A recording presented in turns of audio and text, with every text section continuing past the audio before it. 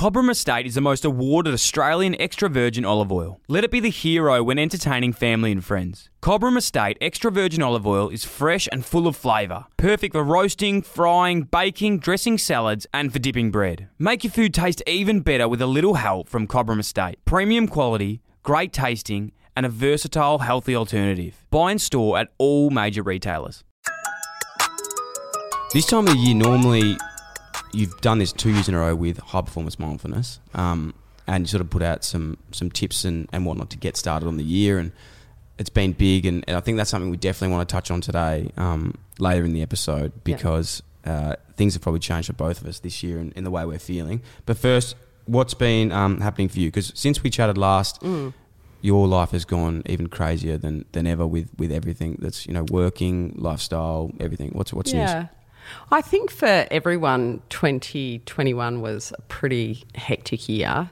And I mean that in that if you were just isolated and lost your job, that's hectic. Mine was hectic in that last time we spoke, I didn't really have a business or a product, and now I've gone and built an online product for corporate and sport and education. But I think for me, 2021, by the end of 2021, it absolutely buried me. I think I'd like to start there because I think a lot of people felt that.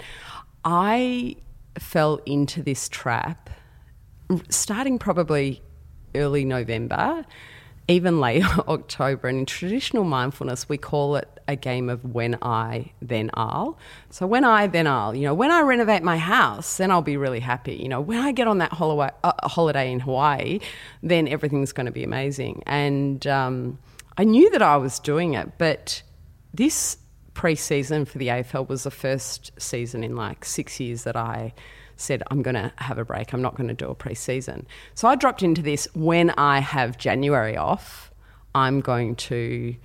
I had me getting fit, getting rested, reading books, learning new tools in meditation. I also had a whole list of self-care things that I was going to do. I was going to get that feeling that I was supposed to get back in August and do this and do that. So I went hardcore when I, then I'll. And it really tripped me up big time. So Christmas Day, the filling I was supposed to get in August that I was going to do after in my magical January that was going to fix everything. I broke my tooth, and I spent my first 2 weeks in January in emergency dentals with root canals and different procedures and antibiotics and everything else. And then the entire family got COVID. And then the entire family got through COVID, and then my parents got COVID up north. So my pre-season that was off, that was going to fix everything, I just got buried. And I had wasted, the back end of 2021 holding my hopes up that everything was going to be magical because the date calendar changed and I had a few weeks of no work.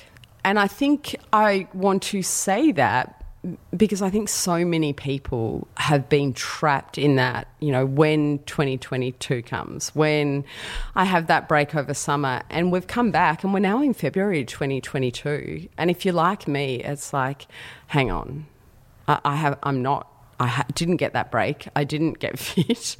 I didn't, tick off all these things.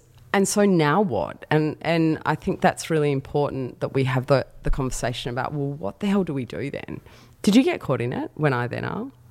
Yes, that's probably like my life motto at the moment. I think I couldn't agree more. And I didn't even notice that was a thing. Like, I knew it was a thing, but I didn't even notice that I was in it until, we spoke early a few weeks ago and what we're going to sort of catch up and talk about. And I was like, fucking hell, like, I finished the year. I was like, all right, January, I'm having the whole January off. I've come back in, recording podcasts, and I'm like, do I even have a break? Like, I'm so tired still. Like, I'm here, I'm ready, I'm pumped, but I'm still just not in a mode. I'm probably physically in the worst condition I've ever been, which is bad because, I do a lot of reflection on like when my biggest problem is I know when I'm not at my best, and it's three things. It's like physically, I have to be active because then I have mental clarity. And then I'm better at work and less stressed, so I spend more time with my friends and family. And that's like that's my thing. So I know I'm not doing that. Yeah. And I just can't get back to doing it because I'm just still so tired from like what we've been going through.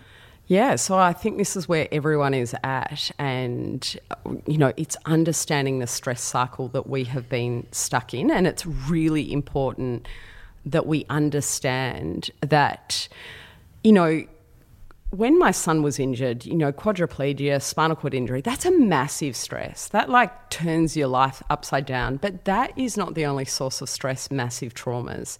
We have these things called, well, I call them like minor stresses. So you wake up, you press snooze when you had set the intention not to. So already it's a stress of like, oh, you know, I'm shit.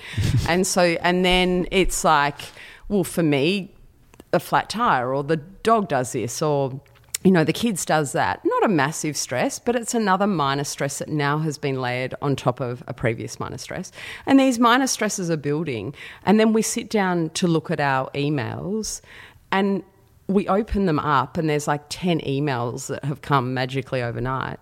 And we're completely overwhelmed because by now these minor stresses feel like a big stress. And we've lost the ability to break that stress cycle. So what happens is the emotional state that we're in when we open those emails, it's an emotional state of stress, not because it's just the email stressing us. It's the kid, it's the pressing snooze, we know we're not fit, it's this, it's that, it's the traffic. We now have this emotional state that we attach to the emails of like, fuck, my job is so stressful, I can't do it. So every time we open the emails, we procrastinate, we, you know, get that feeling in our body and it feels like Monday morning or a Sunday night every single day. And so it's understanding that when that stress cycle gets triggered, that we can't just hope and wish and pray that will magically disappear. That because, and I can't believe I fell into it. Oh, just because it's January, it's like that stress cycle ends. No, it doesn't. We actually have to deliberately put in place things to break that stress cycle.